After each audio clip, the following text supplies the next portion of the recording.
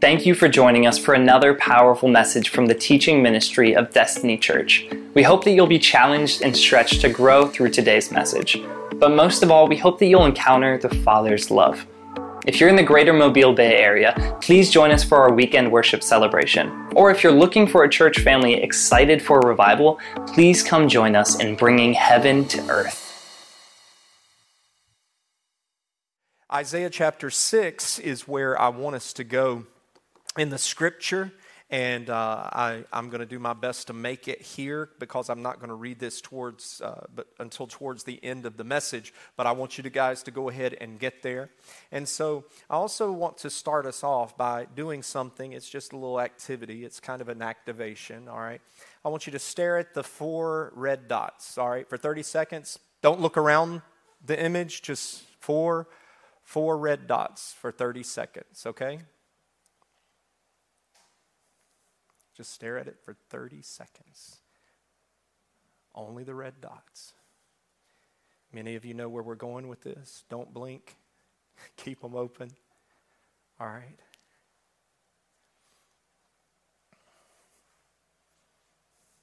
Sorry about you guys watching at home. We didn't put this online for you guys.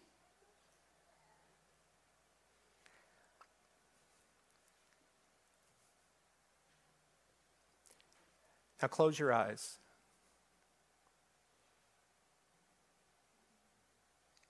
Just let the image come into play. You see it? All right. And to us, that appears to be an image of Jesus. Just an image of what we believe Jesus might have looked like. What you have there is you have a lasting image. You have a lasting impact. Like just looking at those dots, for 30 seconds and then just closing your eyes, that image had made an impression on your optics. And you can see that just by looking at it for a little bit. What if, guys, when we walked away from encounters with people, just think about it. We're the light. We're the image bearers of Christ. What if when we came into contact with people in our community, when we walked away, they saw this lasting impression? Like what if we made a lasting impact on these people? So I saw him yesterday. I turned down aisle 9 in Lowe's, and there was Joe. I didn't know his name was Joe, but I would soon find out that his name was Joe. But when I turned down the aisle, I saw this little crooked figure, and he was struggling to get a cooler down from the second shelf. And so I saw him, and I'm like, this is my assignment today. This is my opportunity to make an impact. And so I walked down the aisle, and I said, "Sir, can I help you with that?" And with his stiff little crooked frame, he looked, and careening out the corner of his eye, this little smile came across his face. And he said, "Young man," I just turned 55. "Young man, I would appreciate that very much." See, Joe was 85. And as I began to talk to him, he said, "My old body don't work like it used to. See, I have stage 4 cancer." And he said, "I've just got a little while to live." And I'm like, oh, this is my opportunity. This is one of my assignments. But can I tell you what happened to me? My flesh kicked in. Because you know what? It was also church work day. And I was sent to Lowe's to get some more potting soil. And I knew Dennis and Jim were wondering, where is that sorry deadbeat pastor of ours? So I felt my flesh. I felt it welling up inside of me, and I'm like, oh, God, I've got so much. And Joe, like I'm telling you, that cancer didn't have nothing on his linguistic skills. because he talked and talked and talked and talked. And we spent about 15 minutes, and we talked about so many things. And before I got into it with Joe, I said, I don't know if you are a God-believing man. I said, but would you mind if I prayed for you? And he said, oh, I couldn't have made it this far without him. And I'm like, oh, well, I know now that we're brothers, all right?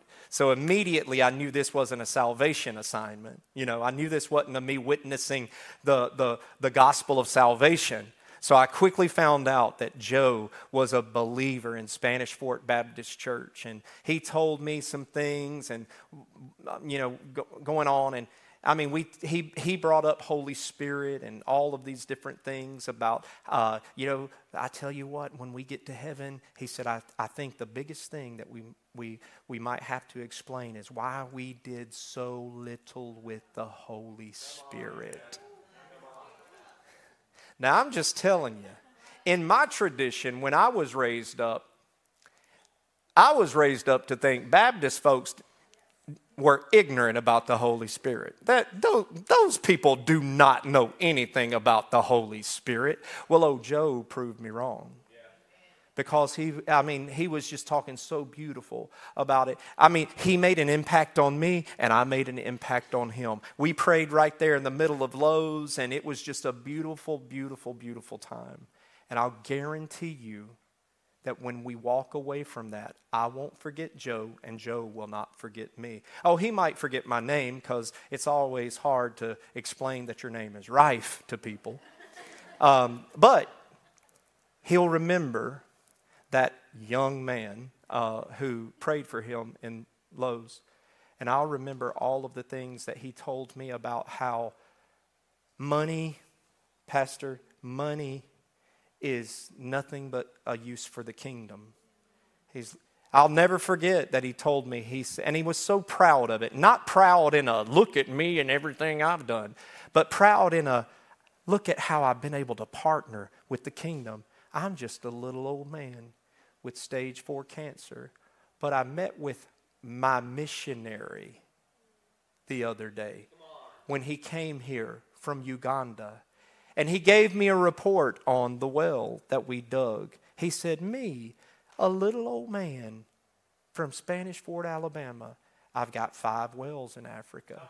I've got 1 church in Mozambique. I've got, you know, and he was just telling me about this. And I'm going, look at you. Making the impacts. You go ahead on with your 85-year-old and stage 4 ain't got nothing on you, you know. It was a beautiful moment. It really was. It was a beautiful moment. This is what we're going to define impact in this series. This is what we did at the men's retreat. This is how we're defining impact. It's an encounter that has a life-changing effect on another's life. You know what? We prayed for healing. We prayed for healing over Joe's body. And I don't know if I'll ever see him, but this is what I told him. I said, Joe, I don't know if I'm going to see you on this side of eternity. But the first thing we do when we get to, you know, whoever makes it there first, let's look each other up in heaven, okay? And then I want you to tell me some more about your exploits for the kingdom. It's a life-changing effect on another's life. So when I talk about you are women of impact. You are men of impact. We are a church of impact. It's like we are places that foster, that host life-changing encounters with people. All right? So look at Acts chapter 8 on the screen. This has been on in our messages and on our screens for a few weeks. Holy Spirit says, you'll receive power when the Holy Spirit comes upon you. You'll receive power when the Holy Spirit comes upon you. And you will be my witnesses. In other words, you are going to make an impact. You are going to be my witnesses. You are going to have encounters with people that are going to have life-changing effects on their lives. All right, are you following me? Yeah. Like, because, you know, I want it to sink in deep. Because if you're not careful, what happens is this just becomes me reading a scripture and saying what I think. This is life real life. When the Holy Spirit comes upon us, we receive power. And that's to be His men and women of impact. We just go out and we witness. As a matter of fact, Joe said something to me in our conversation. And it's 15 minutes, so I can't remember everything. But he said a few things that impacted me. And one of the things that he said to me is, I say this to us often. He said, I never told him I was a pastor. I never told him anything about that. That's not important. It's not germane to our conversation. We're just two brothers on aisle 9 praying for one another and encouraging one another. But he said something to me. He said, you know, Holy Spirit says that we're His witnesses. And I'm like, oh, we're talking about that tomorrow. He said, and you know, he said, friend, my job is just to be light. He's like, I don't have any other obligation. He's like, I just have to be light. In other words, he's not on trying to get anybody saved. He's not trying to get anybody converted. He's not trying to get the Jehovah's Witness converted I'm telling you what, we spend so much of our Christian life doing stuff like that, and I'm not saying that's a bad thing. I'm just saying that we try to, all right, you remember back in our worship a few minutes ago, it's like we give you our praise before we give you our problems.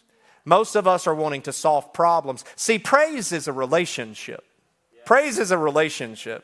That's why, man, you can get mad at me if you want to, but I'm here to tell you the truth, not to tell you what you want to hear. I'm just here to tell you the truth. I just don't see how a person can say, I am in relationship with the Lord, and not be demonstrative in their worship. I can see that when somebody is not developed in their faith, because I used to be that person. I used to be the person that stands there and sings like this. I used to be the person that, believe it or not, I can't even imagine me doing this now, but I used to be the person that stands like this while, praise and worship. I can't. I just don't get that. Why? Because I'm in relationship with the Lord. And I just want to express, it's like I want to talk with my hands. I talk to you with my hands. And we have these classes and things for public speaking and stuff. And they're like, don't ever just, you don't ever want to walk around talking like this. It's so good to see you today.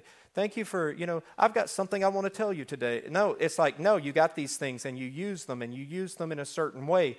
And why is that? Because they're methods of expression.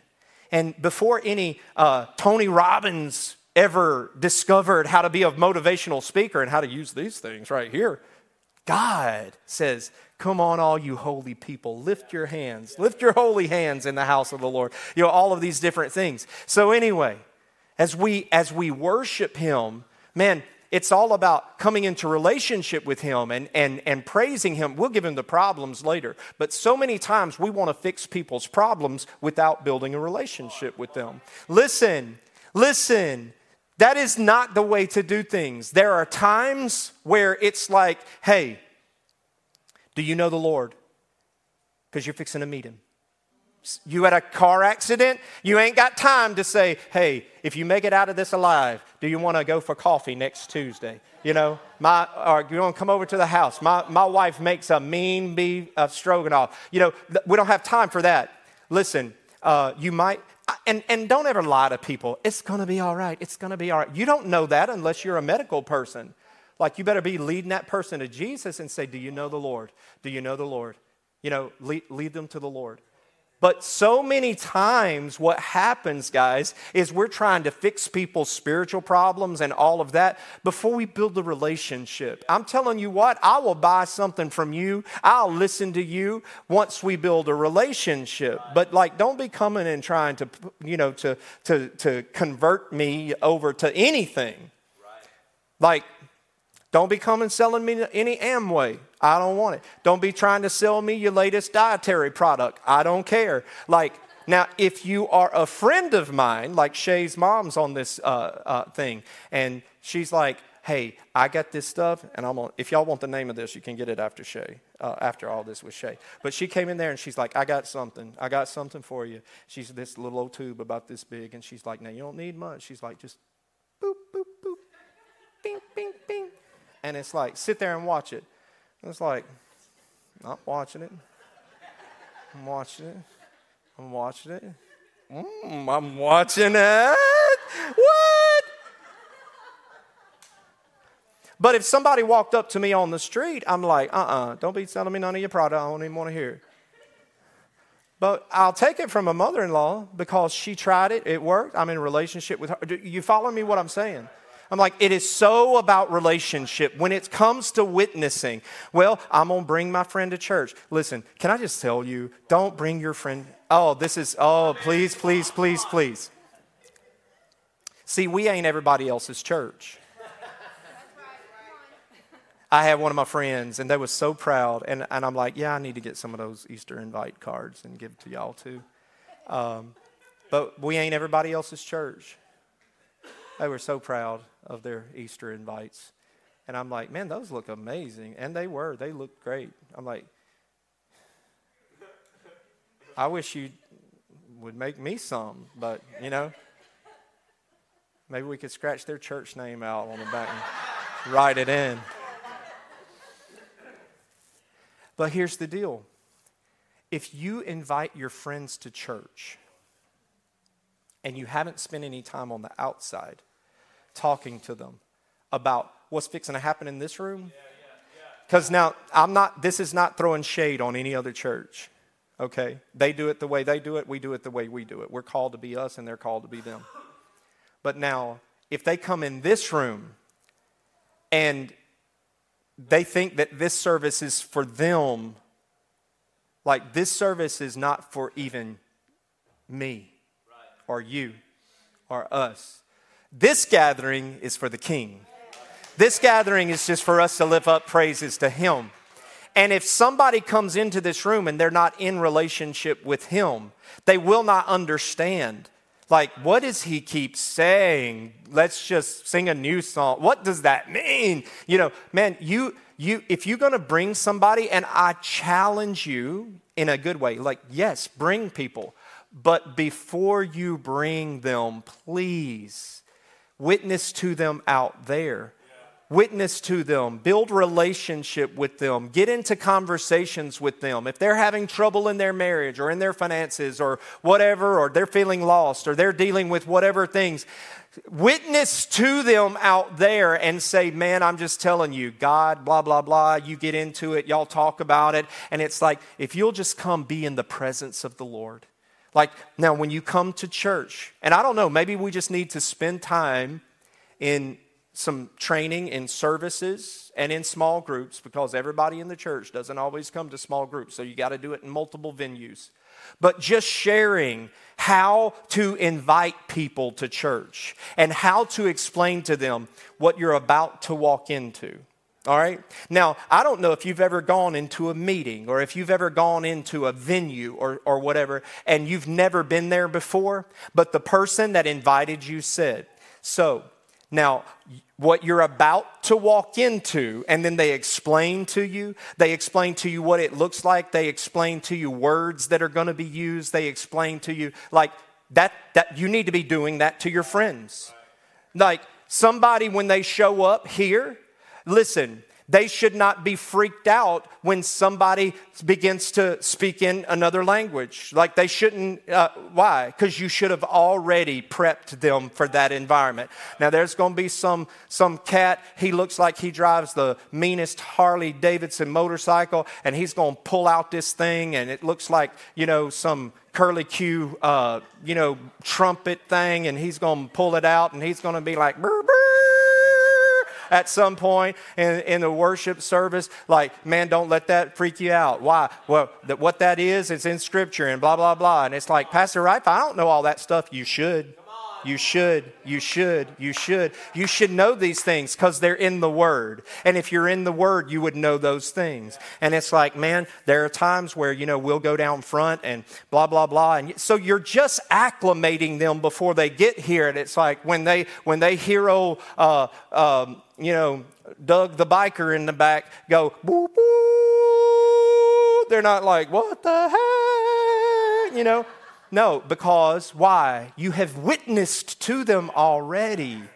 You just tell them, So he says, you'll be my witnesses, telling people about me everywhere in Jerusalem, Judea, Samaria, and the ends of the earth, okay? Jerusalem is home.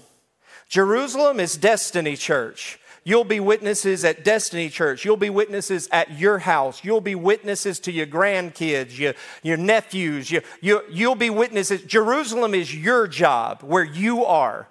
Judea is somewhere else. Judea is when I go to another church and minister. Judea is when I go minister at my Baptist friend's church, okay? Because how I minister at Jerusalem and how I minister at the Baptist church that my friend pastors are two different things, all right? So, however, Jerusalem is home. Judea is when you go off on a work conference and you're doing a training in another area, not your place, all right? Samaria is the place where they consider those people dogs. They didn't even want to go through that city. Samaria is the place you don't feel comfortable in. Samaria is the place that you don't even want to go. Maybe you don't even like those people. You know what I'm saying? It's like Samaria is where we are called. Just because we don't like somebody, just because they're different than we are, just because it's out of our comfort zone, we are not exempt from being light in those areas. I'm telling you what, I remember when I worked for the public school system and it was a lot. And I ain't even joking, man. If I'm lying, I'm dying. My wife can attest to it. I would have teachers hit on me in front of my wife. Like, dude, how disrespectful is that? Am I lying? I ain't thinking I'm all that in a bag of chips. Am I? Even though I am. But I'm not making it up. I'm not making it up. And it's like, and it was just a heavy, heavy atmosphere. She's been in it for years. It was new to me. And I was overwhelmed. And I went into the teacher's bathroom, and it's just a one little room with toilet and, it's a single use, all right? And I go in there, and I wash my face in the basin, and I'm stressed out. And I'm like, I'm not used to this, God. I'm not used to these kind of conversations. I'm not used to people hitting on me in front of my wife. I'm not like, you know what I'm saying? I'm like, that's just, what do you even do with that? Like, I'm not used to the language that they use. Like teachers, like the filthiness.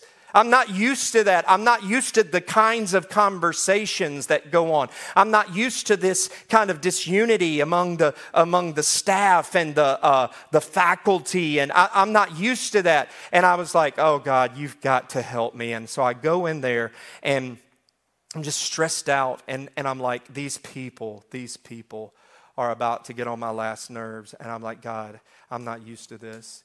And the Lord just so quickly and gently says to me, these people, you mean my people? He's like, I love all of those people. And he just said to me, he's like, you've been out of the loop too many years. He's like, you've had your head inside of the church for too many years. He's like, welcome to the real world, Rife. Like, this is not a 2-hour church service. It's not a small group on Tuesday night. It's not a super saturated prayer group where everybody's wanting the same thing. Sometimes, Sometimes some people don't want the same thing, but these are my people. This is the world. This is those people are my people. I love those people. Like, you need to just suck it up and go out there and be the light to these people. I had to go be the light. And so I learned to be the light in a different way in Samaria that I couldn't even be in Judea, much less in Jerusalem. But my different zones of impact did not just include Destiny Church a few hours a week. My zones of impact We're multiple. And then the outer parts of the earth. Everybody in here is not going to go to the outer parts of the earth, but you can still make a lasting impact. Joe, that I met on aisle 9 yesterday with stage 4 cancer, who was 85 years old, crooked, and couldn't get the cooler off of the second shelf. Do you know that he is going to the outer parts of the earth? How? He's putting a check in there and he's paying for a well. He's starting a home, a church in Mozambique. He's going to the outer parts of the earth. We may not be there personally, but we are there. So our zones of impact, we are called to be. And he says, you'll be my witnesses. And there's 3 things that we need to share the good news, because that's what you're sharing, the good news. The gospel, when Jesus said, the Spirit of the Lord is upon me to preach the good news. He was saying, the Spirit of the Lord is upon me to carry the good news, the gospel. You and I have good news. So many people think they just don't know how to tell their story. In just a few weeks, we're going to be having a series that'll walk us through, how do you tell your story? Because most of us don't know how to witness, because we feel like we've got to take people from Genesis to Revelation, and we've got to explain, the diaspora. We got to get over here to the eschatological implications of Revelation. We feel like, we got to be so theological. Bro, that is so not even what it's about. I don't have to be a doctor because I go to a doctor. You don't have to be a theologian because you come to one and several others. You see what I'm saying? But you do have to have a general basic knowledge of the Word of God. And that's all it takes. And telling the story, 3 things that you and I need is, number 1, a call to witness. You just need a call to witness. You need to begin, if you don't already, to look at your life every day when you wake up. Jesus, what's my assignment today? Jesus, what's my assignment today? Look at this scripture. Romans 10:13-15 says, for everyone who calls on the name of the Lord will be saved. Yay, that's excellent news. But how can they call on him to save them unless they believe in him? And how can they believe in him if they have never heard about him? And how can they hear about him unless someone tells them? And how will anyone go and tell them without being sent? That's why the scriptures say, how beautiful are the feet of the messengers who bring the good news, the gospel of Christ. Man, I'm telling you, Jesus, he's looking at us on a daily basis and he's like, man, there go them beautiful feet. Y'all go to work. Y'all are going out there, the beautiful feet of those who are carrying the gospel.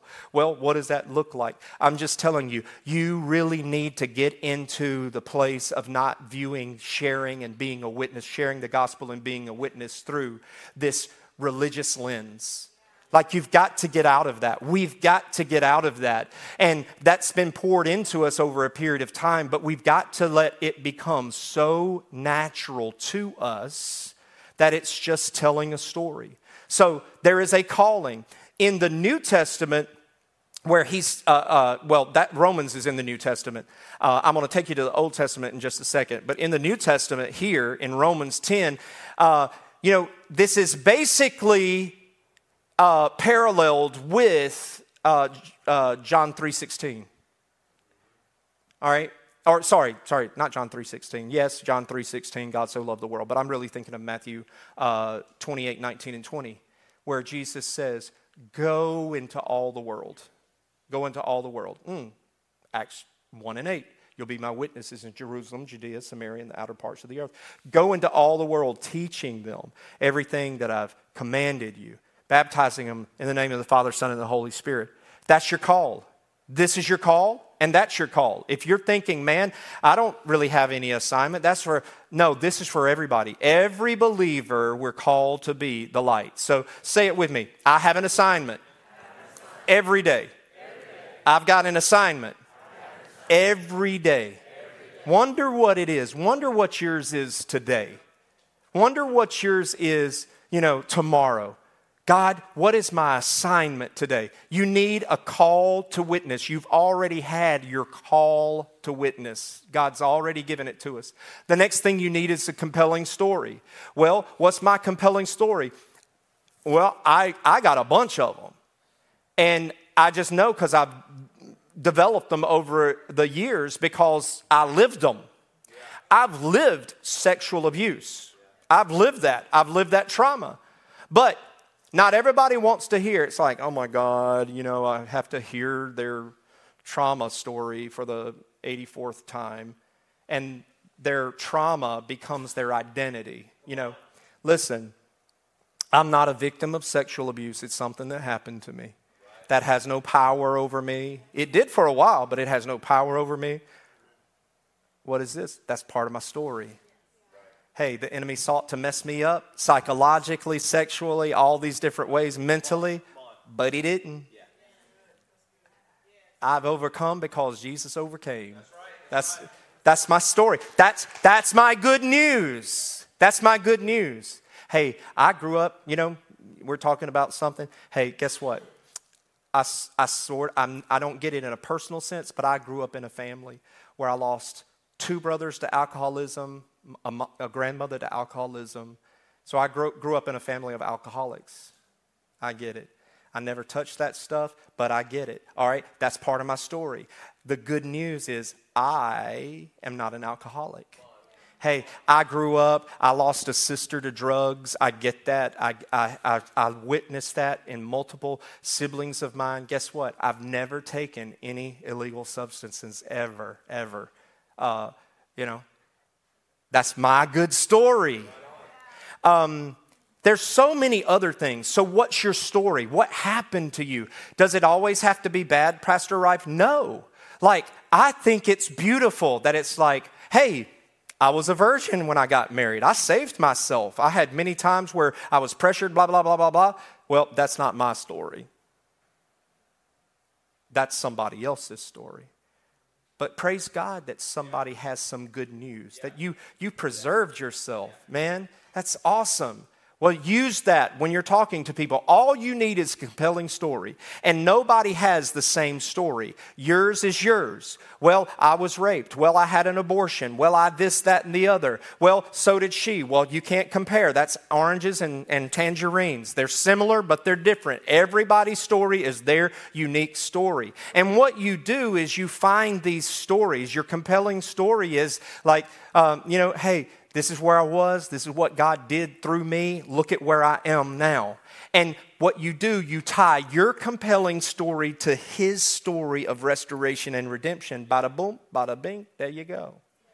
Where you going to go? What you going to do, as Patty and Patty say, So calling to witness, a compelling story, and then the courage to tell it. You got to have the courage to tell your story.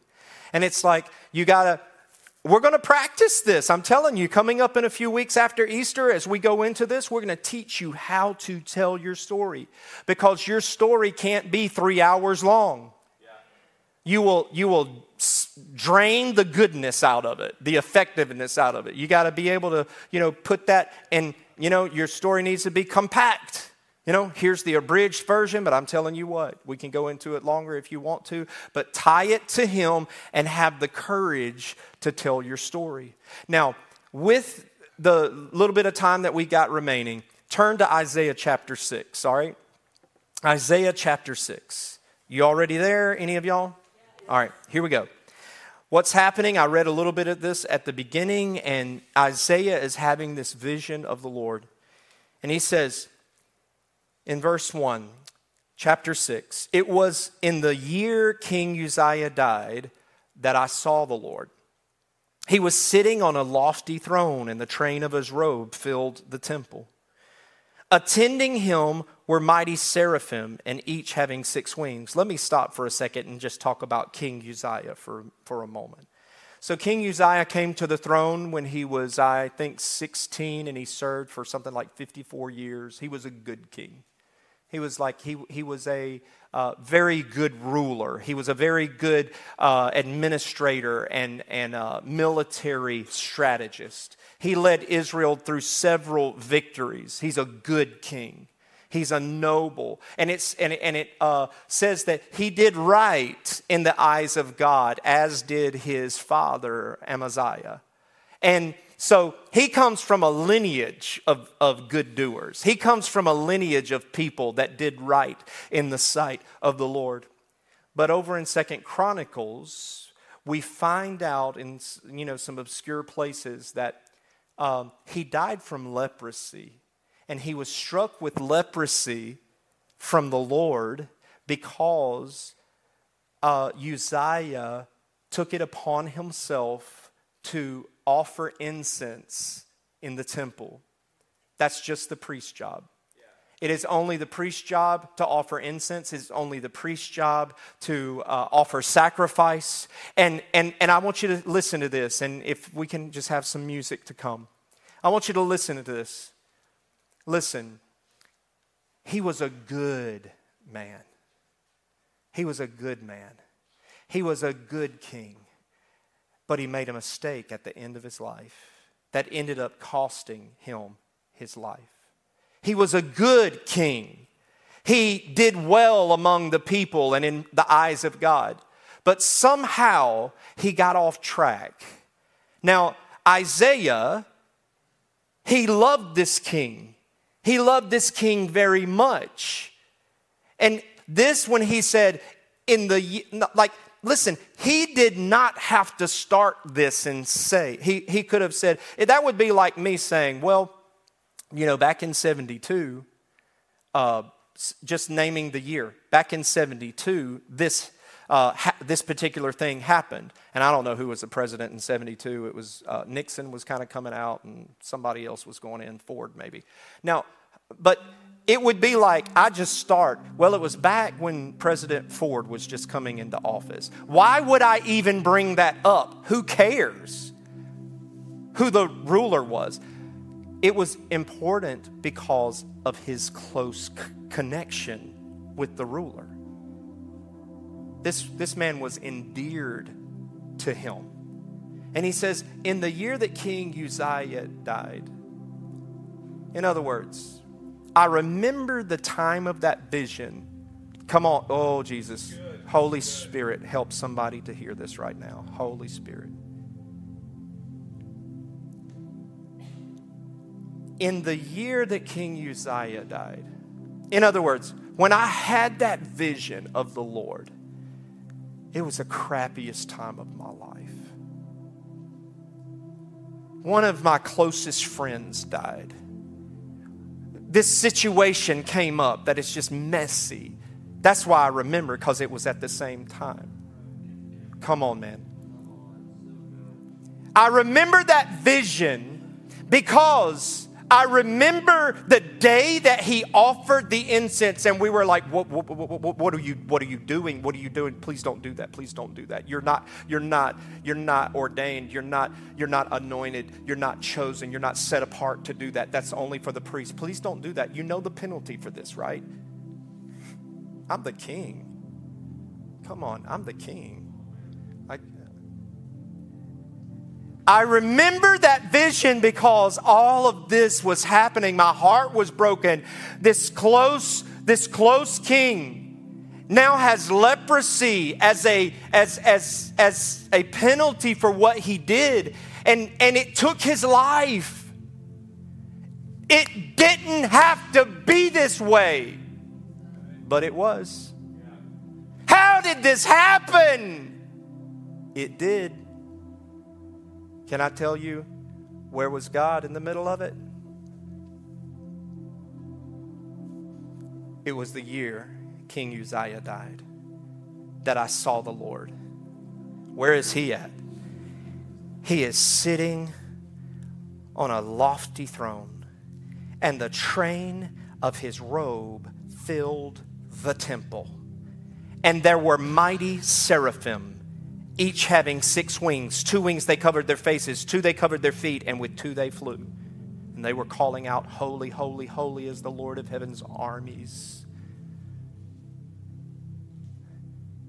Can I tell you, it doesn't matter what your situation is. It doesn't matter what we're going through. It doesn't matter what we've been through. It doesn't matter what happened yesterday. It doesn't matter. None of that. Where is the Lord? Where is the Lord? He is sitting on the throne where He's always been and He will always be. And I don't care what's going on in your world in the sense of God's got it under control. Listen, don't think for a minute, because the enemy will get you off your eyes off the prize. He will get you messed up in your mind, in your emotions, and we'll let the flesh. But you know what you have to do? I literally said this. You can believe me or no. When my flesh started cringing yesterday when I'm talking to Joe, because I'm like, oh, this ain't going to be a thank you, son, for getting that down, have a good day moment. Joe's fixing to rattle on, and I'm not going to stop him. I don't know how long this is going to take. My flesh is cringing because I've got to get back, and I got to get to my business. You know what I said to my body? In my mind, God is my witness. I said, body, calm down. I said, body, calm down. I don't know I'm not smart enough to know medically what was happening in my body. Now, some of these medical folks can. Well, your adrenaline started, these endorphins, and I don't know what all those things even fully mean, but I can tell you I felt them, but I told them, stop that. Because Joe's important right now. Who cares about the potted plants back at the church? And I think I could take Jim and Dennis. I'm not sure I could take him, but I'm like, no, body, calm down. You know what? Because God is still on the throne. God is on the throne. He's in the middle of these things. And where is He? Not only is God on the throne, like He's in control, His authority. He ain't lost His authority. None of this caught Him by surprise. Come on, somebody. Come on, somebody. Your situation has not taken God by surprise. Your situation, He didn't find out about it because you told him, dude, when did that happen? Holy me. I'm like, no, He's known. He's seen this. He cares for you. God is on the throne. But listen, it gets better. It gets better. It gets better. And if somebody would just receive this, because this is speaking to me, definitely. Holy, holy, holy is the Lord of heaven's armies. The whole earth is filled with His glory. Come on, man. Verse 4. Oh, my gosh. Why can't the day be longer? So that I can preach this better. Their voices shook the temple to its foundation, and the entire building was filled with smoke. Like, the worship that was happening, it wasn't superficial. The worship that was happening didn't shake and rattle the walls and that stuff and these, and it rattled the concrete. It shook the foundation. What? In the middle of him dying, in the middle of him being disobedient, in the middle of the nation suffering a national tragedy, Israel's leader has fallen into religious sin, spiritual sin, still sin. In the middle of all this, where is God? He's on the throne. What is happening to the worship? It's still powerful. Come on, man. The foundation, and the room was filled with smoke. They're not talking about a smoke machine. They're not talking about a fog machine that is pumping out into the temple. That is the Shekinah glory, the physical manifestation of God. What is happening? I'm feeling this better than some of y'all. What is happening? Does nobody care that Uzziah is dead? Does nobody care that our king, our spiritual leader, though he was the king, he was still the spiritual leader? Does nobody, why? Because they're a theocracy. Does nobody care about this? That's how I remember this. Where was the Where was God? On the throne. How was the worship? So powerful it shook the foundation. My God! Where was the presence of God? He was hovering in the air. Like he was in the wilderness, like he was in the Holy of Holies. Where was he? I'm telling you what, I don't know what you're going through, but your worship can still be powerful. I don't know what your situation is. God is on the throne. I don't know what your situation is, but our praise can still be so powerful that it shakes the foundations. Have you ever had a moment in His presence that shook you to your core? I'm telling you what, y'all aren't as greedy for His presence as I am, I guess. Because I never want to come to the house of the Lord that we go, it was all right.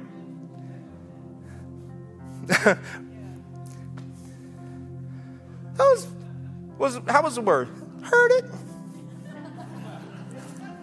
Heard it better. Heard it better before I got to church that morning. Like, I never want to come in to a place with the saints of God where it is not just like, God, rock the foundations. Rock the foundations. Oh, God, rock the foundation. We need a fresh wind, a fragrance from heaven. That's what we need. Pour it out, God. Pour it out. Pour it out. Pour it out. Pour it out. Jesus, thank you, Lord. Oh, my God. In verse 5 it says, and then I said, it's all over. I'm doomed. For I'm a sinful man. I have filthy lips. I live among a people with filthy lips. Yet I have seen the King of the Lord of heaven's armies. And then one seraphim flew down with a burning coal, and he had taken from the altar with a pair of tongs. And he touched my lips with it and said, see, this coal has touched your lips. Now your guilt is removed and your sins are forgiven. All right? Verse 8, here's the call, here's the call, here's the call. In the New Testament, the counterpart to this is Matthew 28, 19 through 20. Then I heard the Lord asking, whom shall I send as a messenger to these people? Who will I, in other words, Acts chapter 1, verse 8, who am I supposed to send into Daphne and Baldwin County and Alabama and the United States and around the world? Who am I going to send to these people? Who will go for us? And Isaiah said, here I am, send me. And the Lord said, yes, go and say to these people. And I'm not going to get in, for the sake of time, what he says down here, what the message is. For us right now, the message is not important. It's the call. Listen, the call. Who is he calling? A sinner. Who is he calling? Somebody who hadn't got their act together. Who is he calling? Not the flashiest person on the planet. Who is he calling? One that he can't even get much less his heart, because we already know he's a man of unclean lips, and your lips only produce what's in your heart. We already know his heart is impure because he said that his lips were. Like, who is God calling? God is calling that guy. And oh my God, if God will call that guy, he'll call you, and it doesn't matter. You're not finished. You're not finished. You're not finished. Say it with me. I'm not finished. I am not finished. I am not finished. And listen, there are some of you guys here. I'm trying to finish, guys. There are some of you guys here that your life is so screwed up. You've messed up so many times. You've written yourself off, much less the people who have written you off, but you've written yourself off. And it's bad when somebody else writes you off, but when you write yourself off, it's bad. It doesn't matter how bad you think it is. The Father is still asking, who will I send? Who will I send? And you know what? I see the Father. He's such a daddy. It's like he's talking to his little kids like you talk to yours. Like, I wonder who wants this lollipop. I wonder, is there anybody here? I don't see anybody here. You see what I'm saying? God knows. He knows who he's going to send. He's just waiting for us to partner with him. That is all. He's like, who do I send? I'll tell you who he'll send. Anybody that'll say yes. Anybody that'll say yes. That's who he'll send. That's who he'll send.